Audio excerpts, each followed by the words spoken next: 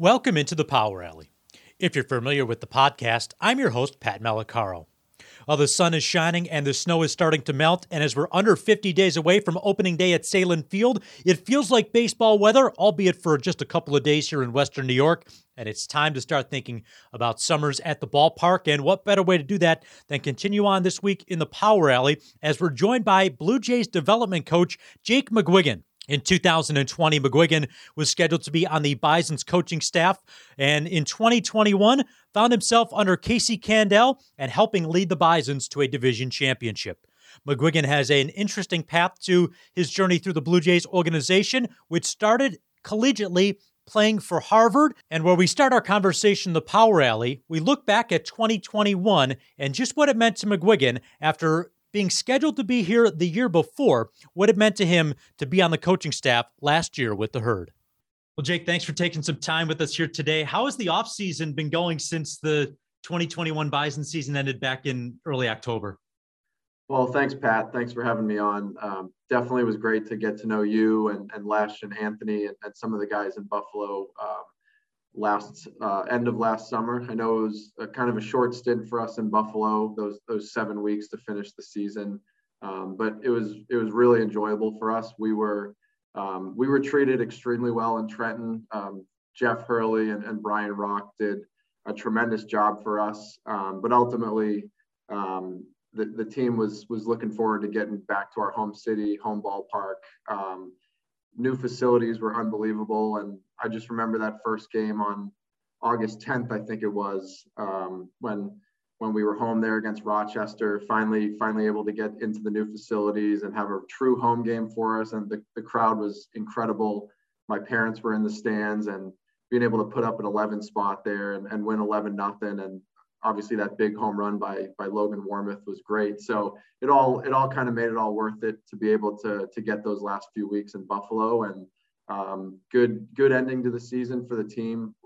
I was really proud of how the guys finished, and coming into the off season, it's been good. I've been kind of back and forth between being up in Boston with my family and being in Philadelphia and down in Florida with my fiance, and it's been good to kind of decompress a little bit after a long season with spring training and then the alternate site and AAA last year, especially AAA running into October last year. It definitely was felt like a bit of a longer season, and it was.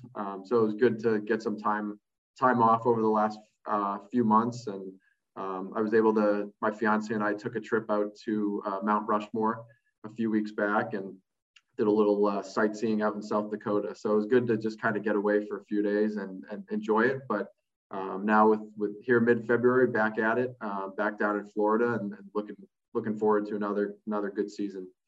And I want to talk about your background and how you got involved in coaching and development program with the Blue Jays. But going back to just what you mentioned a minute ago about getting to Buffalo eventually in August the 10th and all that led up to that moment, it felt like the coaching staff from the top down, from Casey Candaele all the way down from the Blue Jays front office, really made it as easy, and you guys made it as easy on the players as possible under not the easiest of circumstances. Yeah, and ultimately it came down to the players. The players responded incredibly well to the situation. We were very fortunate to have a good mix of some veteran leadership on the team with Tyler White, Christian Colon, Casey Lawrence, and a few others. And then that mix of some younger guys coming up through the organization. And ultimately those guys embraced it incredibly well.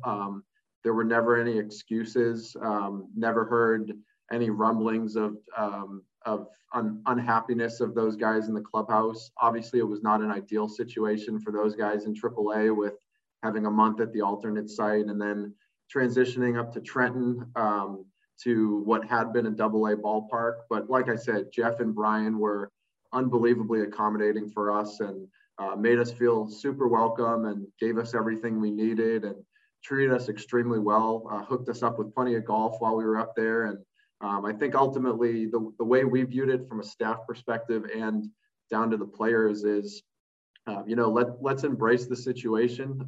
Let's use this to our advantage. I think the group really rallied around the idea that we were kind of nomads for a few months, and But the clubhouse in Trenton provided a pretty intimate area for the group to really get to know each other and really rally behind each other.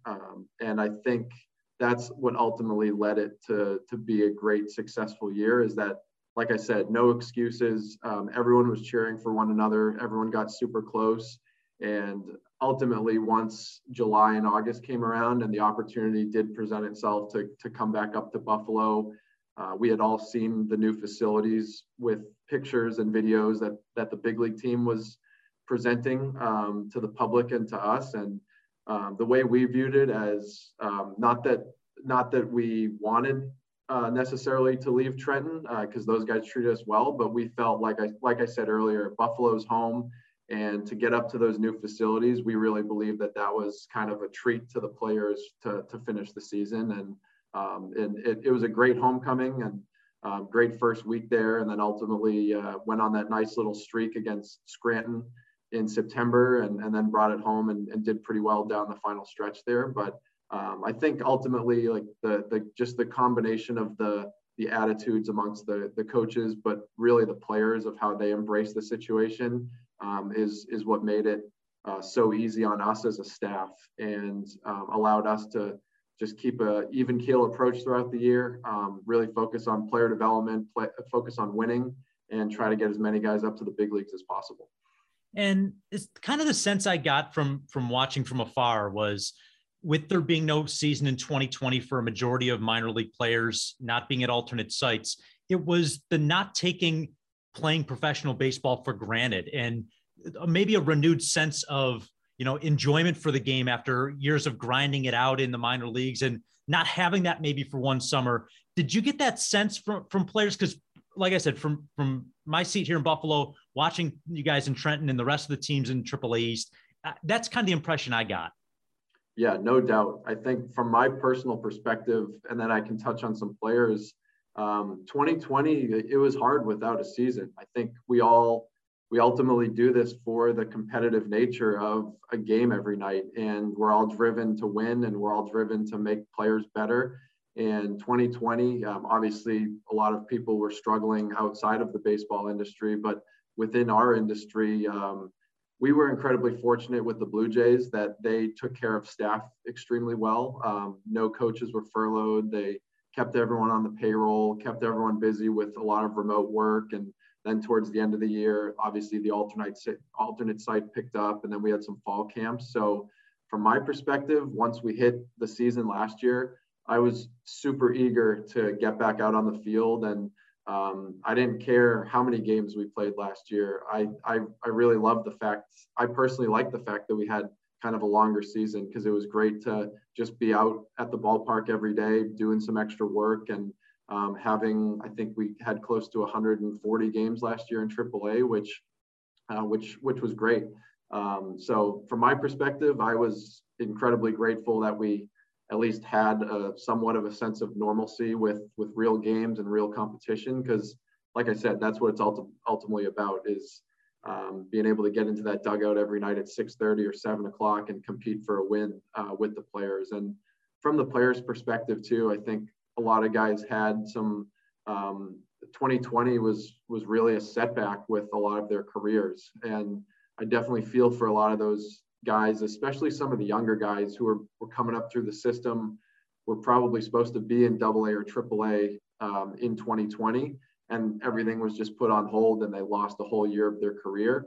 And then also some of the older guys like Tyler White. Tyler White played overseas, and Casey Lawrence started the year playing indie ball before he signed with us. And Christian Colon, I know CC was up in the big leagues a little bit in 2020, but for him, for all these guys, whether it was the young guys or the older guys, we just really saw a sense of gratefulness for them to be playing professional baseball and playing AAA baseball, and they all embraced the opportunity. And I think everyone was really happy to get back at it, and it really made us appreciate and understand how important the game was to our lives, and what it's really meant to us. And like I said, being able to get back to Buffalo on that August 10th game, I remember going out there to coach first in the bottom of the first inning there, and just looking up at the crowd, and the music was super loud, and there was so much energy. And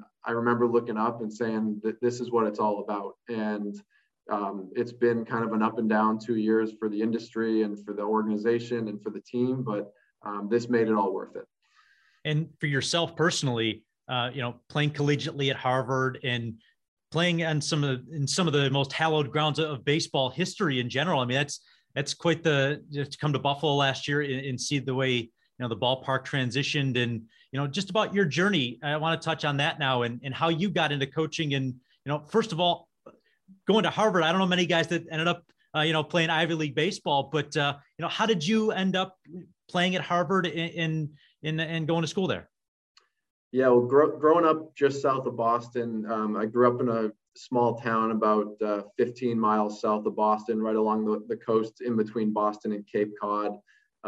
My parents always instilled in me a desire and a passion for academics and doing well in the classroom growing up, and making sure that I was setting myself up for the next 40 or 50 years of life once baseball was eventually going to be over as a player.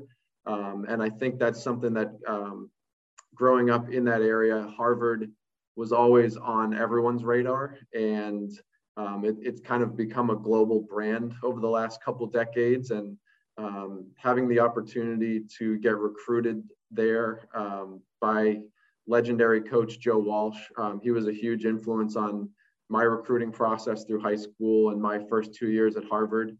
Unfortunately, he passed away the summer after my sophomore year, the summer of 2012. So coming up on 10 years now of the anniversary of his death, and sudden death, him dying of a heart attack in his sleep that summer after my sophomore year, and then playing 2 years for Coach Bill Decker. But both those guys had huge impacts on my experience there, and really showed me firsthand what I don't know if I appreciated it as much at the time, but showing me the sacrifice and the selflessness that comes with coaching. And the whole experience at Harvard was tremendous. Being able to meet people from all over the world, all over the country. My freshman roommates, who we ended up staying roommates for all 4 years, and to this day they're still friends. We were from Boston, Miami, Southern California, and Alaska. So we touched all four corners of the United States, which was pretty cool at the time, and just got to get a ton of unique backgrounds of people I met, and guys on the team, and people in around the social life on campus and within the academic world with different backgrounds and different opinions. So I think that was really important, with not only being able to challenge myself with a Division I baseball program, but really trying to put a premium on academics as well, and trying to really learn how to learn and learn how to think, and learn how to interact with different types of people with different backgrounds and different opinions. I think that's ultimately a lot of what I learned during my time there, and was very fortunate to play those years at Harvard, and then get a couple opportunities afterwards within independent ball. And ultimately, when the time came that I think I was finally starting to read the writing on the wall, that I was a 26-year-old playing independent ball, hitting below 200, it probably was time to make the transition over, and kind of use everything that I had observed as a player and learned as a player to try to transition into player development role, coaching roles, and ultimately I keep learning a lot in this type of role as well. I think we never know enough, and we never know everything, but a lot of the people I've been fortunate enough to coach with and coach against and learn from within our organization, guys like people on our staff last year, Casey, Devo, Corey, and Jeff, guys who have so much more playing and coaching experience than I have over the years, and really decades of accomplished time in the game. It's been really, really rewarding for me to learn from those guys, and just a lot of the intricacies of the game that maybe I'd never thought of at the college level or at the independent level. Those guys played at the highest level and have been coaching at the highest level. So It's still a learning process. I think we can all, one of our organizational philosophies for the players is get better every day. But I think that also is important for the staff as well. Just making sure we're showing up here every day with humility and open-mindedness to hear different perspectives and learn from a lot of the people that have come before us and a lot of the people that we're working with. And to that extent, if the players see the coaching staff trying to get better in that same respect, then I have to think it's easier for them to then buy into that mantra and that mindset and continue to grow as players if everybody else around them is doing the same thing.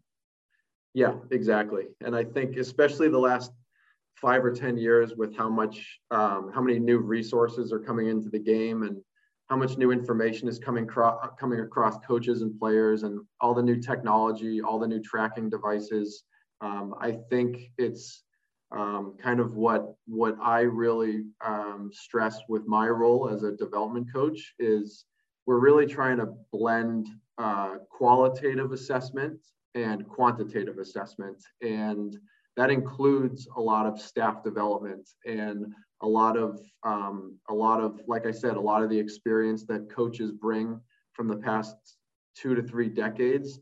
That's incredibly important experience that if we can start blending that with a lot of the new numbers, a lot of the new tracking systems, a lot of the new technology, with being able to show that open-mindedness and that humility with working with players. Sometimes we don't always know the answer, but and sometimes if a player asks a question, the best answer can be, I don't know, but let me follow up on that for you.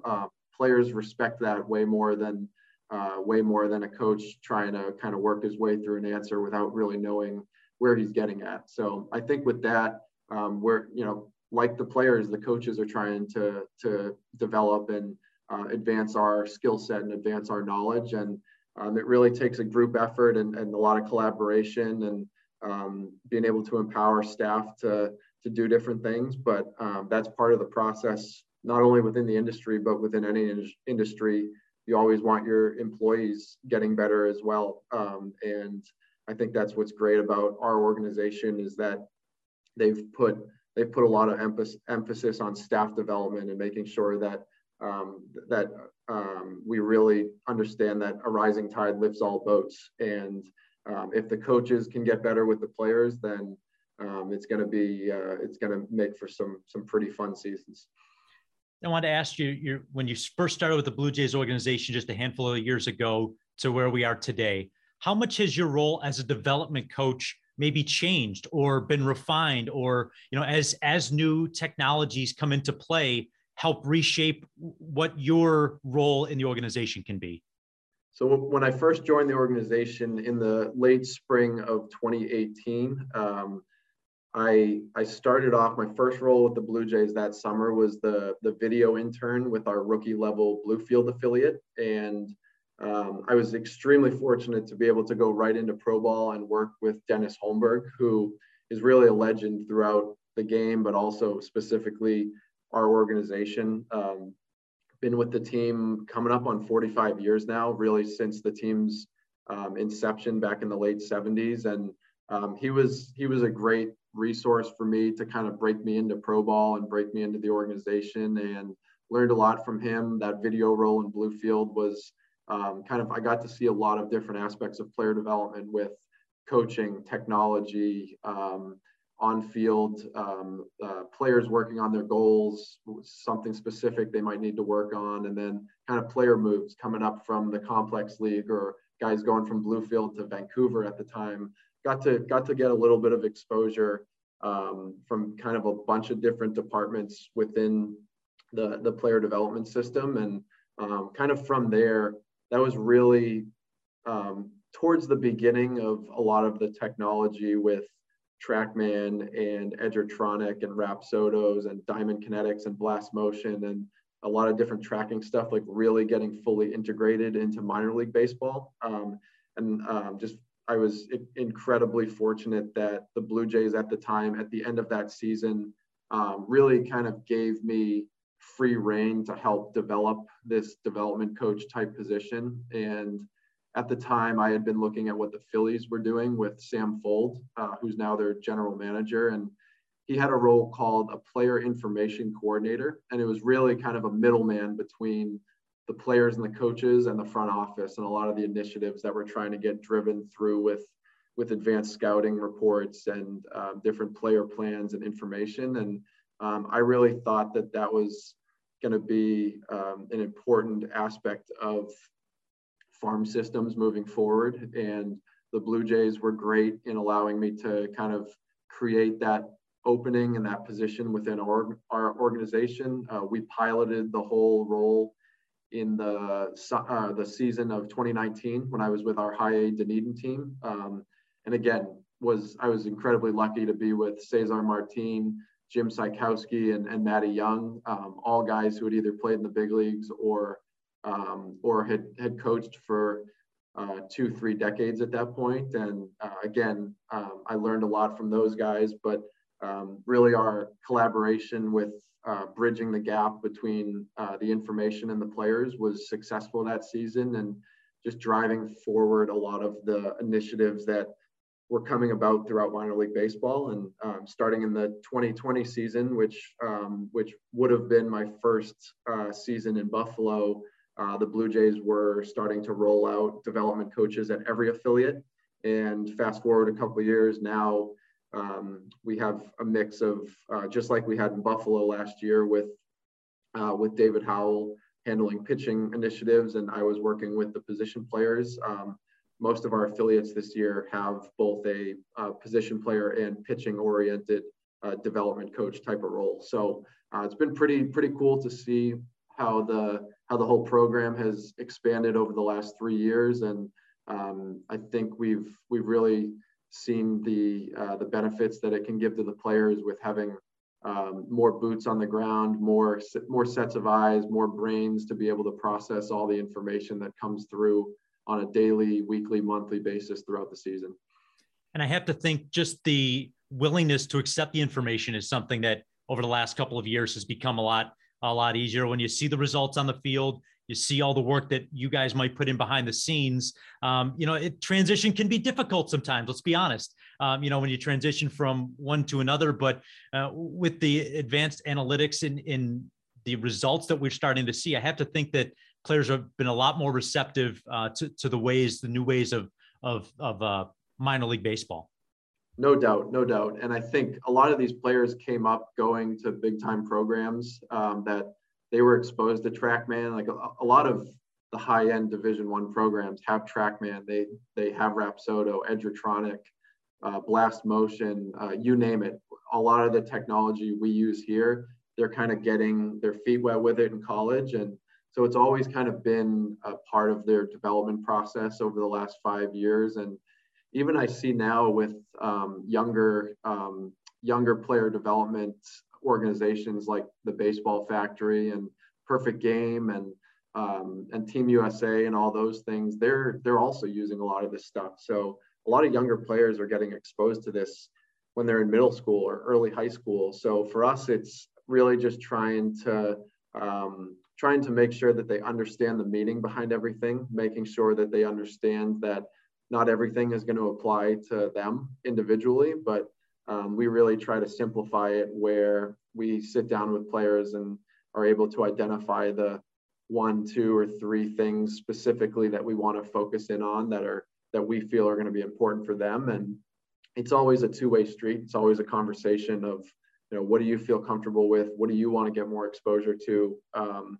And as long as we have good conversations about it, it's never us dictating to the player that, hey, this is what you need to look at, or this is what we're going to focus on. It's always a relationship and a conversation with the player about just making sure we're getting our message across about this is something we value. This is why we think it might be important to you. Here are some examples of how it's worked with other players or major leaguers, and let us know what you think. And then also from the coaching side of it too, like I said earlier, there's always been a qualitative assessment around baseball, and that comes with scouting and coaching historically through the years. And the way we use the information and the data now is to just create a common language around, here's what you've been saying the last 10 years, and here's what we've been thinking about players the last several years. And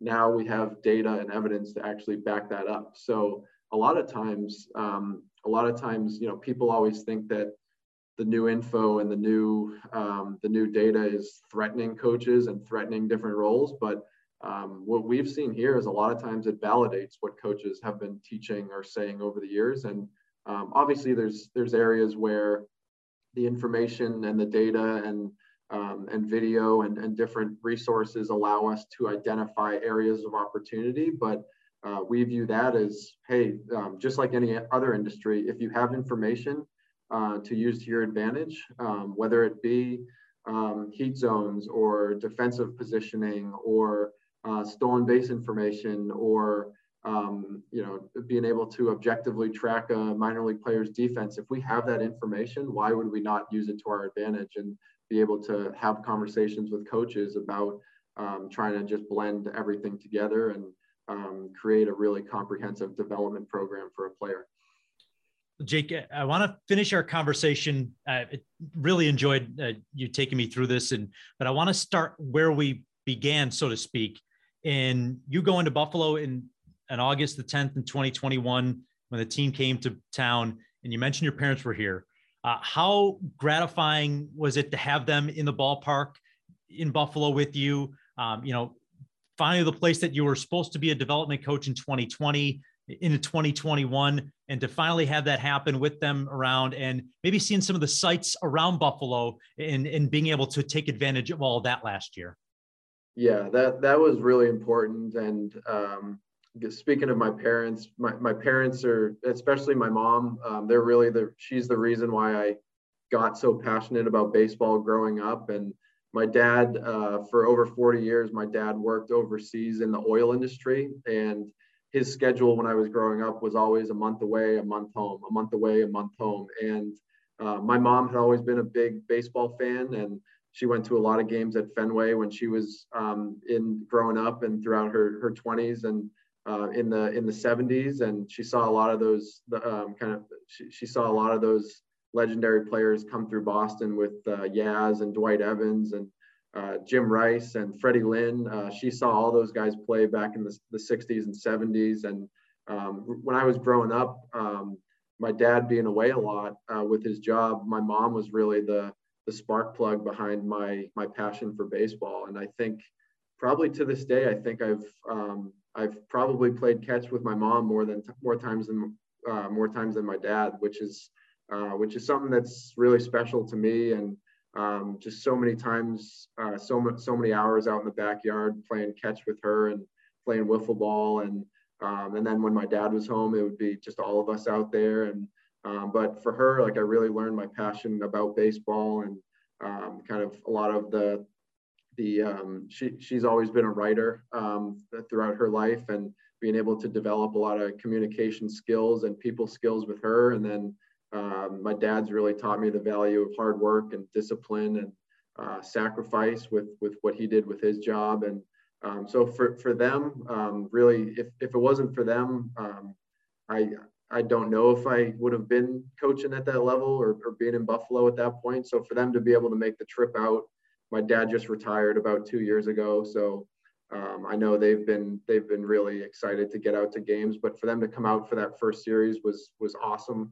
To have them up in the stands, it's always, even when I was playing, it was always really special to have, just knowing that they're there and cheering me on. And they've always been huge supporters of my baseball passion in my career. And it's always just been about whether I had fun or whether I learned some things, as opposed to the results. Cannot really remember too many times over the years where we ever discussed my results in games. It was always like, hey, it was great. It was great to watch you play, or nice team win, and all that. And so for them to be out there for that series was great. We got to take a trip up to Niagara Falls, which was my first time up there in my life. I think my parents had gone there years back when they were a lot younger. I know my dad had. So for them to be there was awesome. Have a huge 11-0 win. I think they were there for the first 3 games of the series, and I think we won all 3 of them, if I remember correctly. So it was nice to have them there for a few wins and visit Niagara Falls. And but like I said earlier, for us to get back there and just have that electric atmosphere in that first game, and the place was really rocking, especially when Warmoth hit that big home run. And so that was really special. And my parents have been a big part of my personal development as a human being, and also my baseball development as a player, and the support they've given me over the years, both emotionally and financially, is something that I don't know if I can ever pay them back, but it's at least great with them being in retirement to come out to some games, and I'm always happy to have them. Thanks again to Jake for joining us in the Power Alley this week. Always look forward to catching up with him and talking baseball with the Blue Jays development coach, and looking forward to seeing what 2022 brings for him this year. Speaking of the 2022 season, head over to Bisons.com where you can check out our latest promotional information. Also find us on social media at Buffalo Bisons on Twitter, Facebook.com/Buffalo Bisons, as well as we have a couple of more promotional nights yet to unveil this offseason. Looking forward to bringing those to you and bring you those conversations as well as we inch closer towards the 2022 season on April the 5th when the Bisons host the Iowa Cubs. Until next time, I'm Pat Malacaro. Thanks for joining us in the Power Alley.